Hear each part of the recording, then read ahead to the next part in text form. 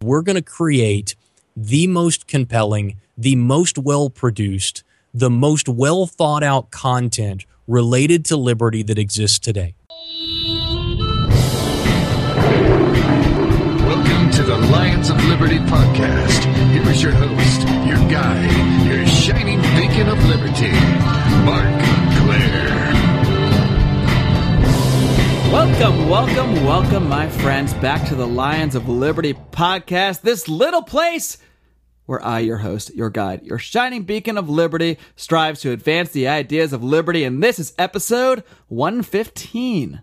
Today's show is sponsored by Health Excellence Select. If you are sick and tired of dealing with your Obamacare insurance, you need to look into Health Excellence Select and the amazing concept of health sharing. For more information, head over to lionsofliberty.com/health. We are also sponsored today by LibertyManiacs.com, your one-stop shop for political and satirical apparel and merchandise. As a listener of this program, you can receive a 10% discount on your entire order by using discount code Lions of Liberty at checkout. So head on over to LibertyManiacs.com and express your inner Liberty Maniac. My guest today is the host of the Jason Stapleton program, a fantastic libertarian show which I highly recommend listening to. He is also behind the launch of Liberty One, a brand new online television and radio network dedicated to individual liberty and free markets. Jason Stapleton, welcome to the Lions of Liberty podcast. Thank you so very much for having me. It's my pleasure to be here. Jason, I've been listening to your show for a little while here, and I've heard yourself describe before on the show how you used to consider yourself a neocon.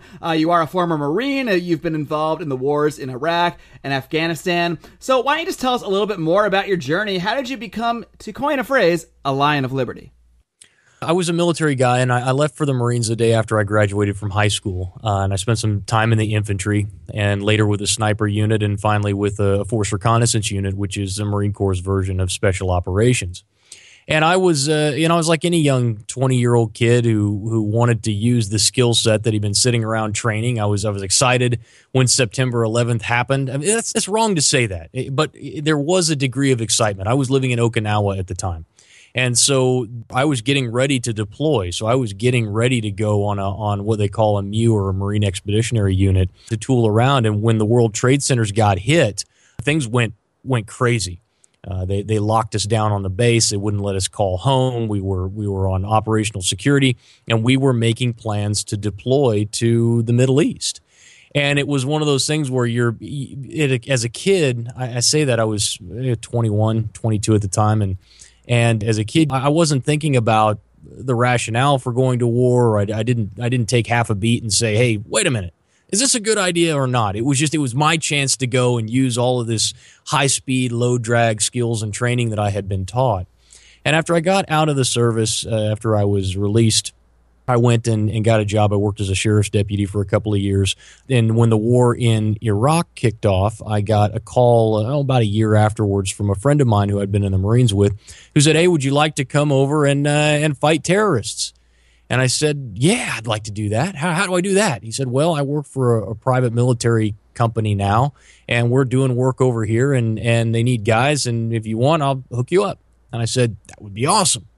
And so through the process, I went there. I went to work for the mercenary organization Blackwater and their ugly little cousin Greystone. And I spent about 5 years traipsing around the Middle East, working in one capacity or another for different government organizations, and also a time just working for the company as low-profile security. And it was during that time that I was kind of over there, and I got really intimate with how the State Department works and how government works and what we were really doing there. Because as a kid, when you're in the military, they pump you through this idea that what you're doing is serving your country and you're spreading freedom and democracy. And I really bought off on all of that. That was what I wanted to do. I really loved America, and I loved the concept of liberty and freedom that we understand. And it didn't matter if they said there was an enemy out there, I wanted to go get them. And it wasn't until it became a job, like a job, working as a contractor, that I started to see what was going on. And I started to realize, what we're doing here doesn't have anything to do with security.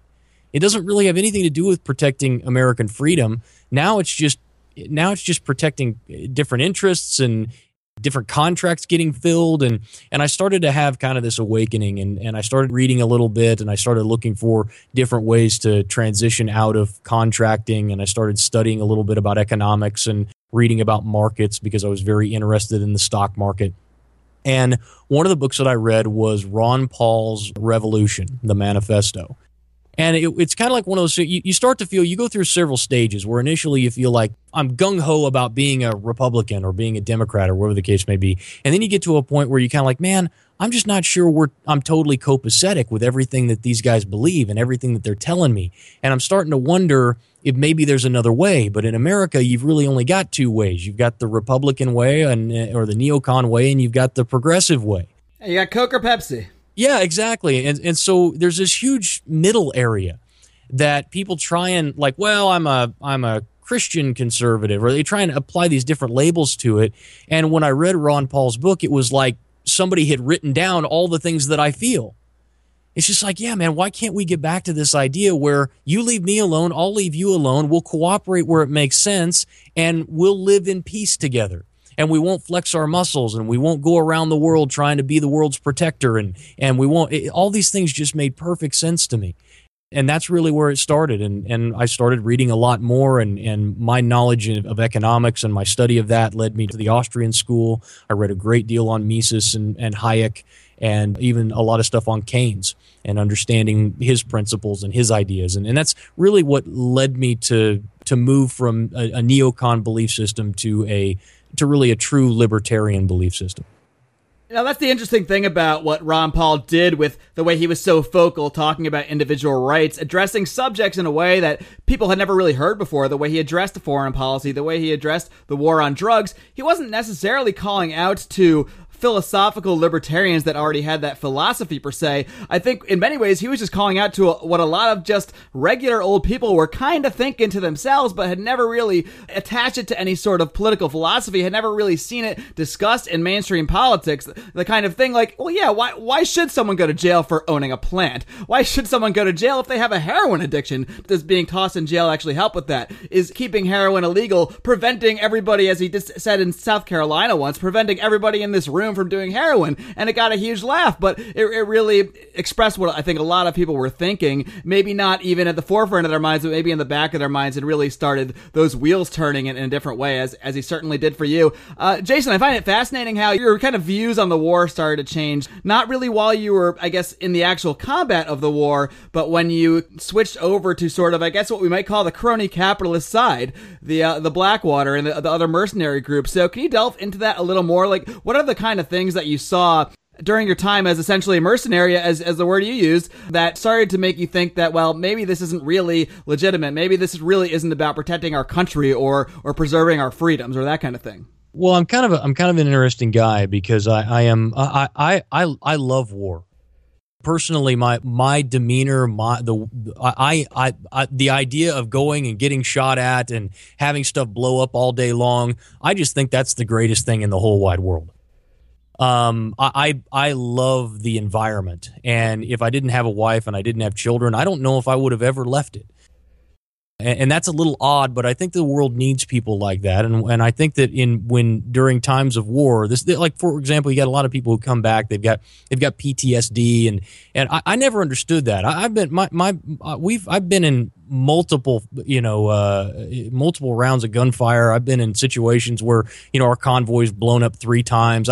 I came home without a lick of PTSD. And so I don't understand that. And what you find is a lot of guys in special operations have kind of that same mentality. And so there's a place for everyone, I guess you could say. But what I started to look at when I was a contractor and I actually went into the war zone was I just started to ask some questions about, why are we here? Because we're supposed to be here to spread freedom and democracy. And are we doing that? Well, no, we're not. In fact, nobody even talks about that. Nobody's even concerned with it. we talk about, I would go out, and one of my jobs was working for the Provincial Reconstruction Team. And my job while there was to provide security to diplomats working in and around Iraq and then in Afghanistan as well. And I served, if you came through Afghanistan over about an 18-month time period, my detail protected you. I was the counter assault team commander for the embassy and for the ambassador there. I also did all of the security for the major level diplomats who came through. So Harry Reid, Cheney came through during that time. You had Carl Levin and Nancy Pelosi and all these people, John McCain, Lindsey Graham, all these guys. I worked their security while they were there. And then when I was in Iraq, my job was basically in northern Iraq was to drive around with people who were part of the Provincial Reconstruction Team, where they would show up and give $1 million to the Iraqis to build a road. Well, these guys would have to go out and they'd have to look at the road and assess the road. And what I would find is we'd haul these guys out there and nothing would be getting done. The money would continue to get turned over, but the roads weren't getting built. The wells weren't getting dug. And you're like, why are we here spending all this money? Why am I going to funerals for guys who are getting killed over here for apparently no reason, because we're not really accomplishing anything? And you could see right from the beginning, the police force was totally corrupt. You could tell that the Army wasn't going to fight. And because I was a contractor, I talked to other contractors. And because the people I was driving around were people who were going to see these type of sites, we'd go out to where they were training the police. And we would say, I'd talk to the contractors. And I'm like, I mean, are you guys cool? How do you decide who's going to be a cop? They're like, oh, it's basically a guy shows up and he says he wants to be somebody and somebody else will vouch for him. And so boom, voila, he's a cop. And I said, because there's no background checks there. How do you pick? How do you decide? Well, it turns out the guys who are on the day shift are fighting with the guys who are on the night shift, and they're getting into rolling gunfights through the streets of Mosul over the course of a week or a weekend. And you start to see, man, this whole thing is a charade. None of this stuff is good. And we're not achieving any of the goals that we set out to here. And that starts the wheels turning, and you start asking questions like, well, is it possible? Could you do it? And do you have a right to do it? And should you be doing it? And the questions just continued to come. And eventually I came to the point where I just said, no, this is all a mistake. It's a mistake because it doesn't work. It's a mistake because it can't work. And it's a mistake fundamentally because it violates what I consider to be the 5 principles of libertarianism, and non-aggression being one of those. And this is clearly an instance of aggression against a neighbor state. So that's basically, it was a combination of things without getting too deep into the weeds on it that just led me to a point where I said, no, this is not the way. That my belief system is wrong, and I need to formulate a belief system that doesn't have any chinks in it, that makes sense, and libertarianism does that. Jason, I'm sure you've kept in touch with a lot of your former Marine associates and even former mercenaries that you work with Blackwater. Is the kind of sort of change you saw in yourself when you sort of started to look at this in a different way, is that at all common amongst your peers, I guess, in that sort of group, or are you sort of unique? Is there still really sort of a blockade on that mindset that this is still sort of all for freedom and that kind of thing? Well, I can't speak for other people, and I haven't. What I do know is I was telling a story on my show one day about when our convoy got hit, and about 4 guys on the team who died right before I got to northern Iraq. And I can tell you that got a very good response from the guys who were part of that.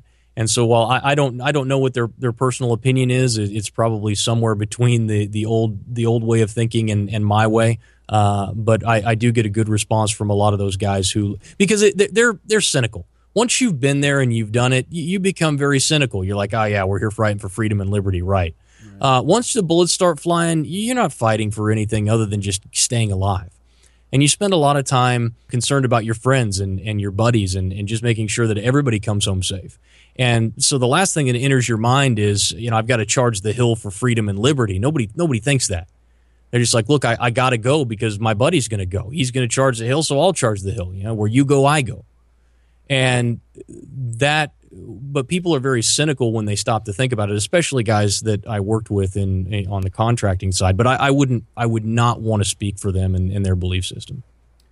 Jason, can you get a little bit more into what inspired you specifically to start the Jason Stapleton program? Why did you decide that you had to not just have these views to yourself, but actually get out there and find a way to spread them to other people? And I have to say, you're doing it in an incredibly impressive way. I mean, if I tune into the Jason Stapleton program, the video program online, what I see there, how that's presented to me, if I was flipping through the channels on cable and I came across your show, it wouldn't look out of place at all. Now, of course, once I start listening, it would seem out of place because of the stuff you're talking about. You're not going to find on cable TV today, but it's extremely professionally produced is the point. And I'm just curious, you were not a television or radio professional before you started doing this. So how did you what was your process in sort of producing such a professional program? Because I think that's probably a hurdle for a lot of people that might have a lot of these ideas that might say, well, I really want to make a difference. I want to do something new, but I don't know anything about TV. I don't know anything about radio. So what can you say to people out there that I might be just curious how you went from just a Marine and a stock trader to a guy who's now hosting an extremely professionally produced show? Well, thank you for that. First, we have worked very, very hard to be able to give the look and feel of a professional show that would be attractive to a wide audience of cable viewers. And it's nice that we've been in discussions with some distribution, some national distribution and international distribution of the show. And it looks like Liberty One is going to have some international distribution when we launch in September. And so that's kind of nice. I don't know how big it will be, but it is going to be nice to have that under our belt. And it's because we invested a lot of money, more than six figures to do what we're doing now. And in the scheme of things, that's relatively small. But what I did was when I left the contracting business, I started trading for myself. I started trading international currencies, and so I combined my passion for politics and economics with the markets, and I got to be pretty good at it. And I decided that I'll make the story short, but I decided that I wanted to teach other people what I was doing because both there was a financial gain there and also there was a community aspect to it. And so I started teaching people, and I started by opening up a trading room where people could come in for 3 hours a day and could watch me trade. And I did that for years, and we still have someone at our company, his name is Akil, who does that at Trade Empowered, which is the trading company that I own. And 3 hours a day, he's in there, and I'm talk for 3 hours a day on everything from economics to trading and teaching and all this stuff. But I had to keep it very geared towards the subject matter. So I have all these opinions about what's happening economically because of what I know about economics, and I have all these issues with what's happening politically because it all ties together. What's happening in the stock market, what's happening in what the Federal Reserve is doing, and what your local government and national government is doing all interrelate. But I couldn't talk about certain pieces of it because I risked offending people who had paid me to teach them how to trade. And I recognized that my goal was teaching them and getting them consistently profitable with their trading. And I didn't want my message and what I was trying to teach them on the trading side to be muddled or to be confused with my personal beliefs about politics. But I got to a point where my business was doing really well and still does very well. We are, I think, at this time, the number one currency education company in the world.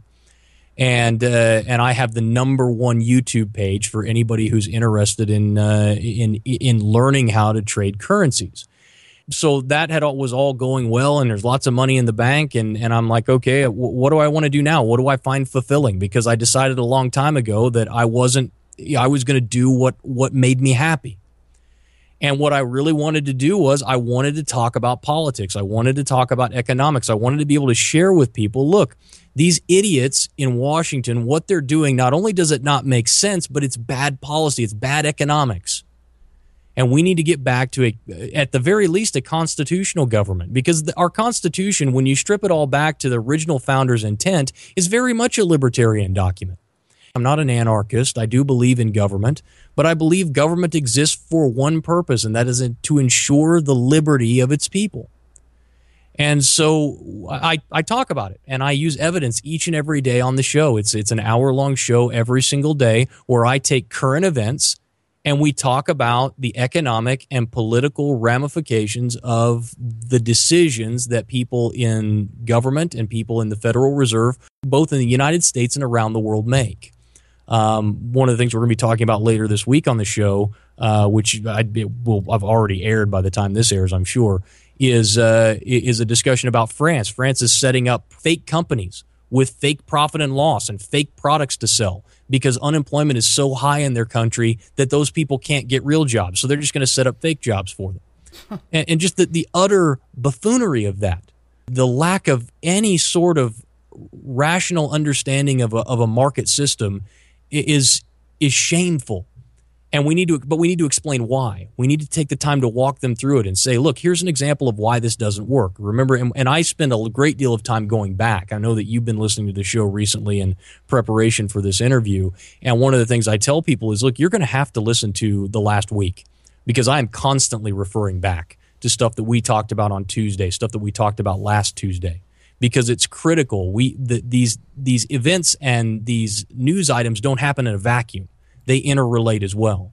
And it's important that you be able to piece something from yesterday's show with a show that I'm going to do 2 days from now. And so it really takes, it's for people who are really interested in learning about liberty and understanding how to be armed with information when they go out into their daily walk of spreading that value system. How did you sort of take your knowledge and your desire to get out there and desire to start this show and translate that into the professional quality that you've put forward? I mean, how did you go learning the process of creating a professional TV program, a professional podcast, and that kind of thing? Well, one of the nice things about my other job, my education company, is that we were really a leader in video production. I saw what was happening with video production and the ease with which it used to be in order to set up. We've invested over $100,000 in our studio to do what we can do, and just probably 5 years ago, it would have cost us quadruple that, $400,000-$500,000 to do the same thing. So I saw that prices were coming down dramatically. And I recognized that more and more people, we continue to see video content increasing online. And I said, I want to be in there. I want to be sharing my message via video with people. And so we made an initial investment in our office when we were very new to buy some basic video equipment and start doing some pre-recorded stuff and editing it down and creating these video packages for people to see so that we had a higher quality product than anybody else. It's one of the reasons people like to come to us to get their knowledge is because we produced a higher quality product than anybody else, not only in the information, but also in the actual visuals that we released to them. And so when it came time to start the show, I said, I want to do the same thing, but I want to do it live.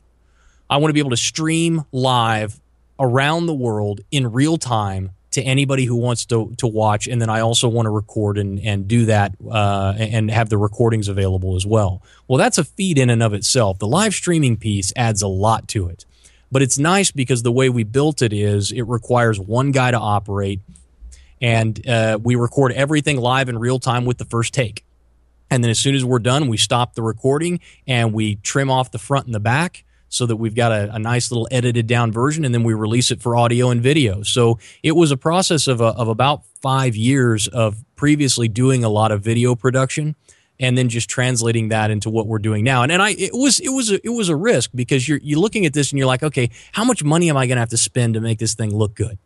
And originally, I came up with a $10,000 budget. I said I need to get multiple cameras, and I need to have a switcher, and I need to have a mixing board, and so I went out and invested I need a set. So I've got to go out and buy some stuff for a set and paint a couple of walls, and then I need lighting. So I got basically just some setup lighting that you can put up on stands. Adds up quickly. And no, it adds up really quickly. Anybody who's tried to do it, you're like, good grief, this stuff is so expensive. Well, once I realized I got it up and we ran 7 test episodes in February of last year just to see if I could do it. And I ran one a week, and then I shut it down and I talked with the team at the office and I said, is this something that we want to do? And the guys in the office were like, we love this show and we want to do this. And I said, well, that's good because I want to do it. And since I'm cutting the checks, I just want everybody to know that that's what we're going to do. And I said, we're going to go to 5 days a week. And then I turned around and I said, well, what do I need in order to make all that happen? Because we've got limited time. I've about 10 people in my company. And dedicating 2 guys to doing this show, one for editing and distribution and one for live recording, is a big thing, because those guys then can't be doing something else for the company. And I said, how do I streamline the process and do it right? And we came up with, it was going to cost probably, like I said, 6 figures, another $50,000, $70,000 to do everything we needed to do. And so I went to my business partner and I said, hey, I got this wild and crazy idea. I got this show talking about liberty, and I want to try and make something out of it. And he said, okay, well, what kind of profit potential do we have in this? I said, I don't know. I said, I don't know how I'm going to make money with it. I just feel like this is what I'm supposed to be doing. And I said, I don't know how we'll make money, but I know that if the content is good enough, that people will come and we'll find a way. And he said, do it. He said, whatever you need, just go do it. And so, God bless him. He's one of the best partners that a guy can have. And so we went and we spent the money and we invested it in the studio and LED lighting and a 4-camera shoot and an entire TriCaster system to do automatic recording and bring in live video and audio and all this different stuff together. And we've created something that was really cool. And as soon as I built that, I said, well, let's just go to the next level. Instead of just having one show, let's create an entire network, because that's really where it's at. If we want to really impact, I need to be able to go out to all these other people who are creating exceptional content in the Liberty community, and I want to create a space where we can share that. I have this dream of, I don't know if have you seen the old Milton Friedman thing, the free to choose stuff that he did all those years ago? I don't believe I have. Okay. Well, he did this free to choose series in the 80s, which talks about a lot of libertarian values in what you should be allowed to do, and the premise is you should be able to choose what you want to do. The government shouldn't get in your way.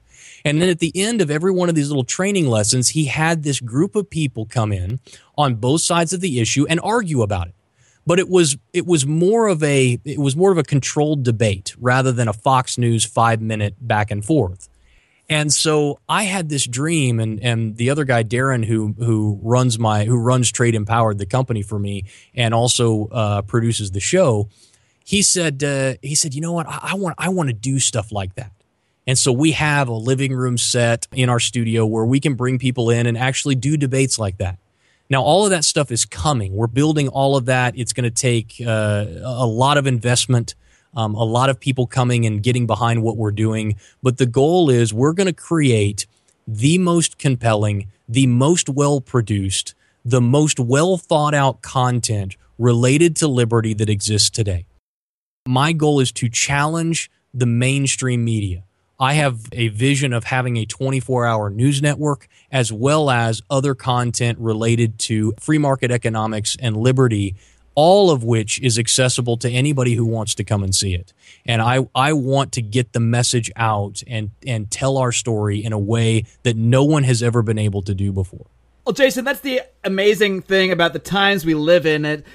It's that old saying, if you build it, they will come. If you build a great product, if you produce something that people enjoy, that people are getting value from, they can actually go and seek it out now. And once you get that, you can do anything with it. And if you produce the quality content as you and the many other people that you're associating with Liberty One are doing, there's no doubt that it's going to be successful. You don't need to necessarily have it mapped out exactly how. And the great thing about our situation today is we don't need to go beg to a giant corporate crony capitalist conglomerate like Fox News or MSNBC and beg and plead to get on the air to get our message across, because if we had to do that, it probably wouldn't happen. But now you can actually go out and just send your own message out there, and people can go seek it out. They can go to truthandmedia.com and find your work. They'll soon be able to go to Liberty One and find your stuff. So this is really an amazing time we live in. It's an opportunity for all of us to really express ourselves and get our views out there. And frankly, we'd be fools if we didn't seize this opportunity to essentially change the world and to get our views out there in a way that was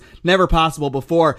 Jason, before I let you go, I want to also touch on this story that I heard very recently on your podcast, and we'll link to the full episode so they can really get the full scope of it. But you did recently have a little incident where you were pulled over by a police officer on your way to work in the morning, and I just want you to touch on this real quick because I think there's some interesting lessons we can take from it. Yeah, it was interesting. I usually get into the office relatively early, before 6 o'clock, and I was on my way to work. It was about 5:30 in the morning, and I got pulled over by the cops, failure to signal a lane change. And, it is what it is. It's early in the morning, and there weren't that many people on the road, and so I pulled over, and he asked me if basically, I used to, like I said, I used to be a cop, been through the academy, and so I kind of know what cops do, and I know what's appropriate and what isn't appropriate, and I know the sneaky stuff that cops do. And not that all cops are bad. Don't get me wrong. I got an email from somebody after the show aired and said, I just really feel like you made all cops out to look bad. I don't know. But the 80-20 rule applies in everything.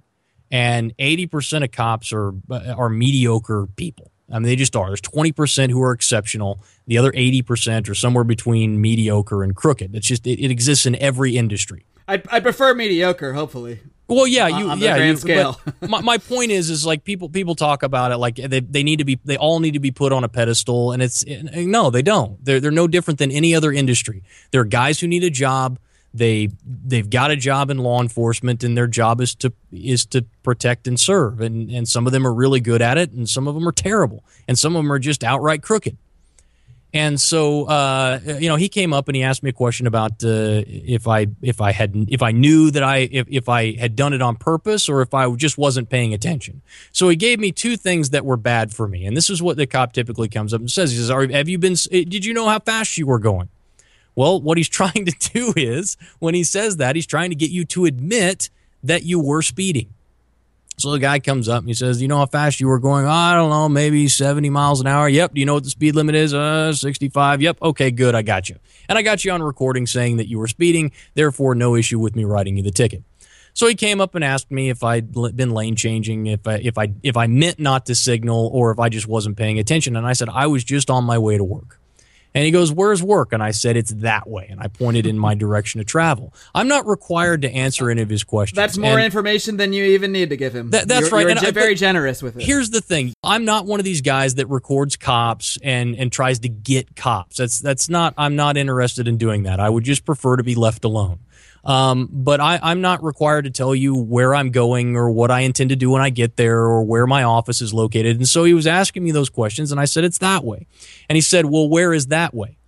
And I said, is that pertinent to your investigation?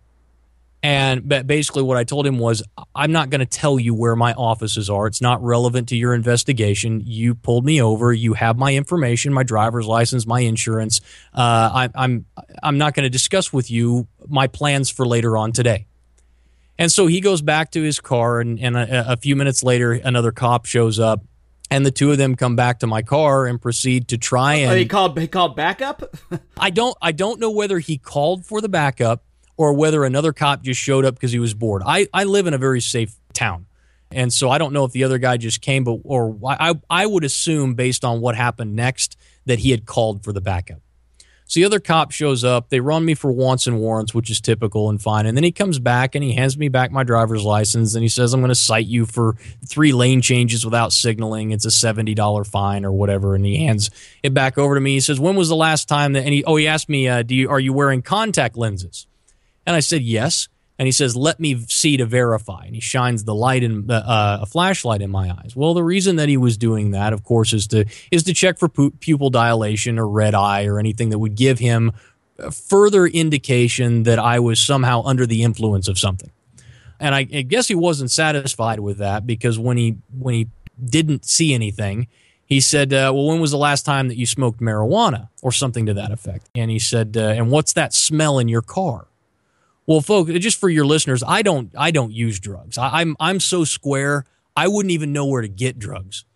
Like, my kids go to private school. So you've never visited the Silk Road, is what you're saying? No, absolutely not. And that's just, it's not my scene. More power to somebody who chooses to live their life that way. But it's just, I'm so square, it's not even funny. I'm a purely domesticated man. I got 4 kids and a wife. Church on Sunday. That's my prerogative. And so he basically was making claims about me to try and get me to consent to a search. And I shut him down. I said, don't even start with that stuff. Quit with that. And he started talking about how messy my car was, which was funny because all I had was a couple of newspapers on the passenger seat. And meanwhile, the other cop is like looking in my back window and trying to see if he can find anything back there in an attempt to try and escalate it to a search. And they couldn't find anything, and so they ended up letting me go. But it was that was a lot of people will look at that and say, oh, that's nothing. That happens every day. And what I would say is it shouldn't happen every day. You shouldn't have a cop who does that. It's absolutely fine to pull someone over for a violation or a traffic infraction. It's absolutely fine to use that as justification to run their tags, to run their license, to make sure they're not wanted. That's really one of the responsibilities of a police officer. And I don't mind paying a fine if I've done something wrong. But he escalated it to a drug interdiction when there was no evidence of that whatsoever. And that is, in my opinion, an overstep, an overreach by that officer. And so I called the chief of police, and I also made some other phone calls, and I think I'm going to just take it to court. I don't really there's nothing that I can really do because he didn't detain me long enough. He didn't take it to the next level by making me get out of the car or anything like that. But if they're going to aggress against me like that, I'm going to push back. Because I'm just not going to allow anything like that to happen, and that doesn't have a response. And they just picked the wrong guy to play that trick on. They just did. I'll tell you what, Jason, I would pay to see a live stream of your court appearance. I'm not going to lie. But I mean, I think what your story really shows us, it sends us a message about what modern policing is, I guess, nowadays. I mean, there's nothing wrong, like you said, with just pulling somebody over for the infraction. If you really were changing lanes, all right, we get it. That's your job. And sure, I could go into a whole rant about maybe how roads might be funded differently in a quote-unquote free society, but that's not really relevant here. But the point is, why did he feel the need to go even further and start asking you questions about drugs and that kind of thing? And that's because, well, hey, I mean, the cop, I don't know how much a cop's going to advance his career by just basically handing out a traffic citation, but I mean, it's a fact that police do advance their careers through busts, through arrests. Well, most definitely. And I think that it was a combination of that. And he just flat out didn't like the fact that I wasn't going to answer his question. Right. Which is funny because the Miranda rights says, the very first one, you have the right to remain silent. I'm required to turn over a license and proof of insurance to him. Those are under the law, which I did. And he's not entitled to know anything else. And, there's nothing wrong with you saying, you know what? No. Go do your job. If you want to cite me, that's fine. Come back and give me my ticket and let me be on about my business. But what they did was unacceptable. It may not have been it might not have been harassment, but it was an overreach by the police. And I intend to press back. And so if nothing less, he'll see me in court and he'll get a cross-examination. It's very easy. What people don't realize, filing for a motion for discovery and getting a recording of the police tape, because in Kansas, if you issue a citation, you have to record the entire event.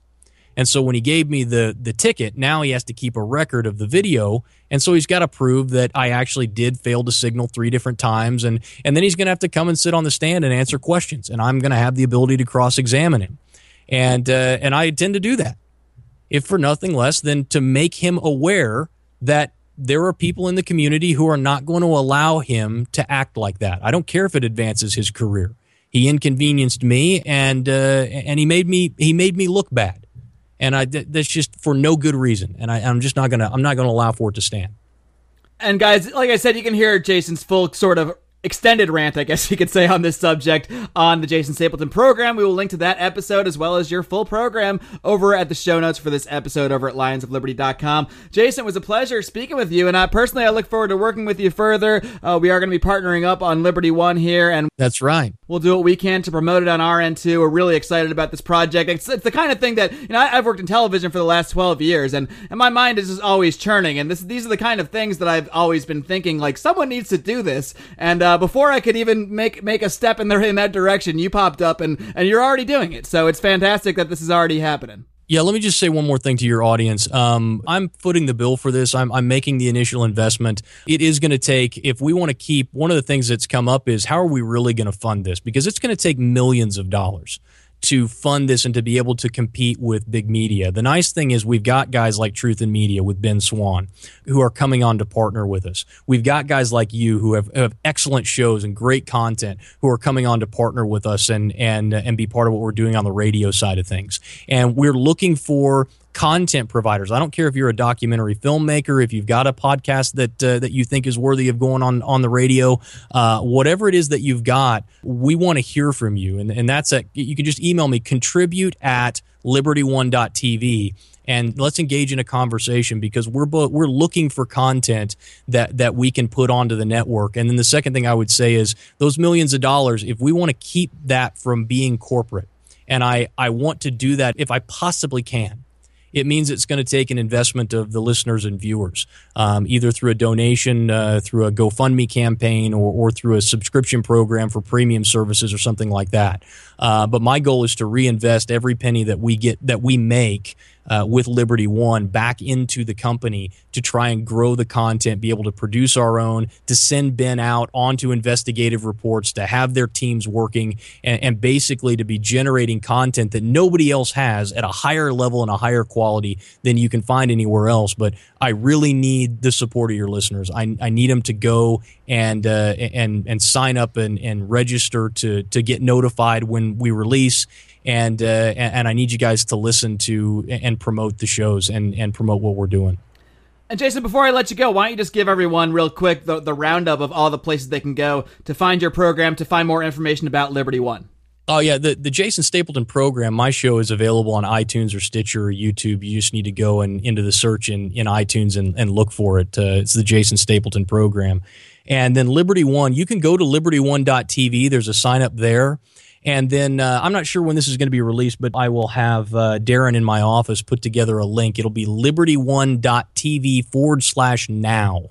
And if you go there, you'll get to see my pre-release where I explain a little bit about Liberty One, and I ask you guys to sign up to the notification list so that I can let you guys know about stuff that's happening. For example, we're very close to distribution deals, some international distribution deals, which will put us on set-top boxes around the world. Liberty One on regular cable television.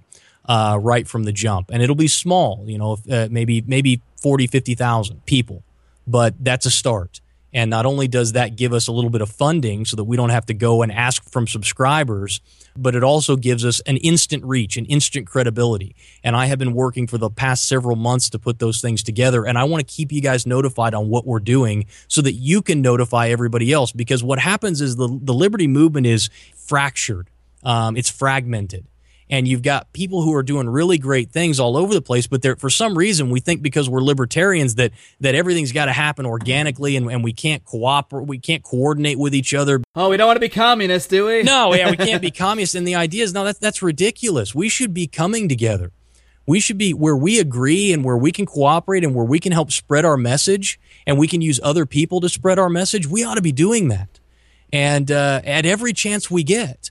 And my goal is not to redefine libertarianism under my belief system. My goal is to simply provide a place where we can have the conversation and where it doesn't degrade into conspiracy theory and kook ideas where we end up talking about Bilderberg and a bunch of other stuff, where we just focus on liberty and free markets and this idea of the right to be left alone, and what I consider, as I said, the 5 basic principles that all libertarian and liberty-minded folks can agree with. So I would implore your audience to please get involved with what we're doing and go to one of those places and make sure that you're signed up so that we can make you part of what we're doing.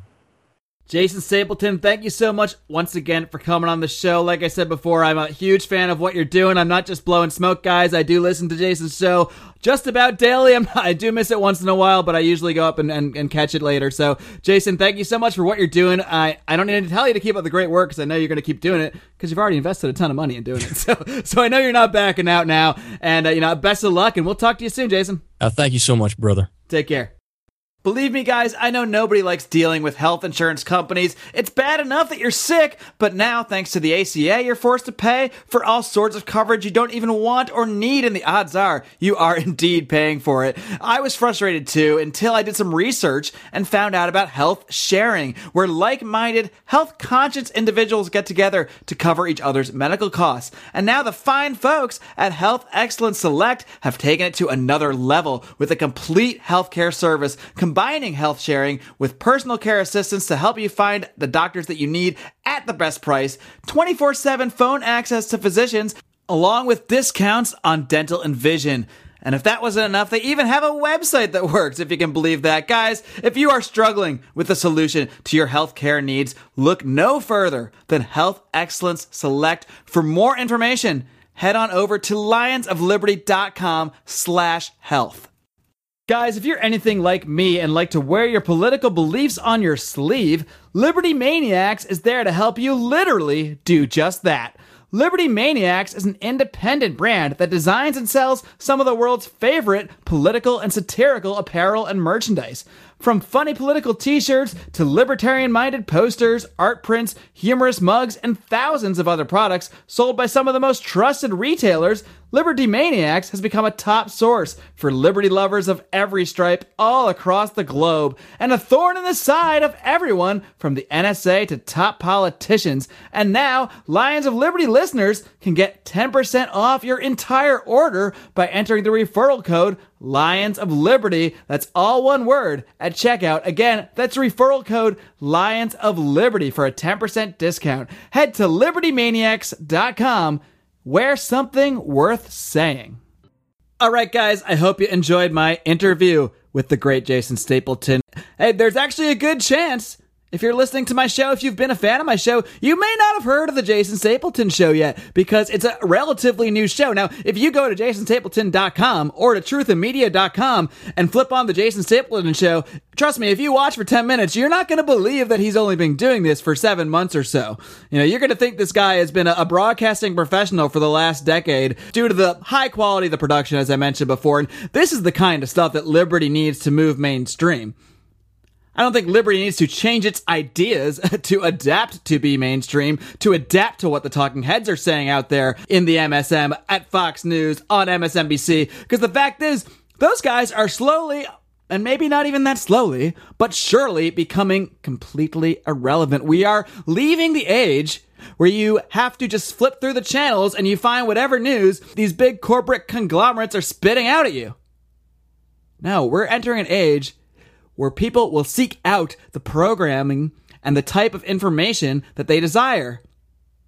Now, hopefully you desire the Lions of Liberty podcast. If you're listening to my voice right now, well, you've gotten this far, you must think it's worth something to you. And people should be watching the Jason Stapleton program, or at least listening on the podcast. Like I said, he's partnered with great people like Ben Swan. He's partnering with even more great people like, myself? I don't know. I'm not calling myself great, guys. I'm just saying. He's partnering with a lot of great folks. Tom Woods, Johnny Adams of the Johnny Rocket Launchpad, who we heard from earlier this week. All sorts of great minds, because in many ways, there's so many great minds in the libertarian movement. Many, many great minds. So many great projects. I see great articles everywhere. I hear great podcasts everywhere. I see great video stuff everywhere. But it's so fragmented. It's kind of all over the place. It's in little pockets here and there. We need to bring this stuff together. We need to really show that there's a force here. We need to present to the world this vision through all these great minds out there doing these great projects. And Jason Stapleton is certainly one of them. I'm thrilled that he's taking the lead in creating this project and putting all this time and investment into Liberty One. It's the kind of thing the Liberty movement really does need to have a true voice and to not seem like a little niche, quirky little odd rinky-dink philosophy that 1% of people vote for in elections. And yeah, that's less than what the Libertarian Party gets. But frankly, and I'm not against Libertarian Party activism whatsoever, but I don't think that the numbers that the Libertarian Party produces reflect necessarily the amount of, I guess, libertarianism in the populace, if you can say, the way that libertarian ideas can resonate. I think there's a lot more than 1% of people out there. Frankly, maybe I'm optimistic. I think we can get to 100% of people. We're all human beings. We're all born the same. We're all born with these blood cells and these nerves connecting us. Why can't we all translate the best, the right, and the moral ideas to people? I don't see any reason anybody can't learn and accept this stuff. Now, a lot of people are products of their environment and are going to be not very prone to hearing this stuff. A lot of people are products of public schools, products of their parents repeating the bad ideas they've heard, or products of the mainstream media who's been spouting the same garbage for decades. The times, they are changing, folks. They're changing rapidly, and Jason Stapleton is a man who is leading the charge. So please go check out his program at jasonstapleton.com or over at Truth and Media, at Ben Swann's Truth and Media, because we're going to keep supporting what people like him are doing, just like he's supporting what we're doing. This is how you build a movement, by helping each other out, by expanding, by holding hands, and proclaiming your frickin' beliefs to the world. As we do here each and every day at our website, lionsofliberty.com. You didn't think I was going to forget the plugs, did you? Come and check us out. We have brand new content every single day, folks. And of course, we have podcasts twice a week, every Monday and Thursday over at lionsofliberty.com. Please do go subscribe on iTunes or Stitcher and leave us a rating and review. That would do wonders for getting this show to more ears. You can also come find us on our social media, facebook.com/Lions of Liberty, over on the Twitter at Lions of Liberty. You can even find us on Google+. We've got a special forum on Facebook, the Lions of Liberty Forum. You can go look that up, or we'll link to that in our show notes for this show, which you can find, of course, at lionsofliberty.com/115. And folks, until next week, live long and live free.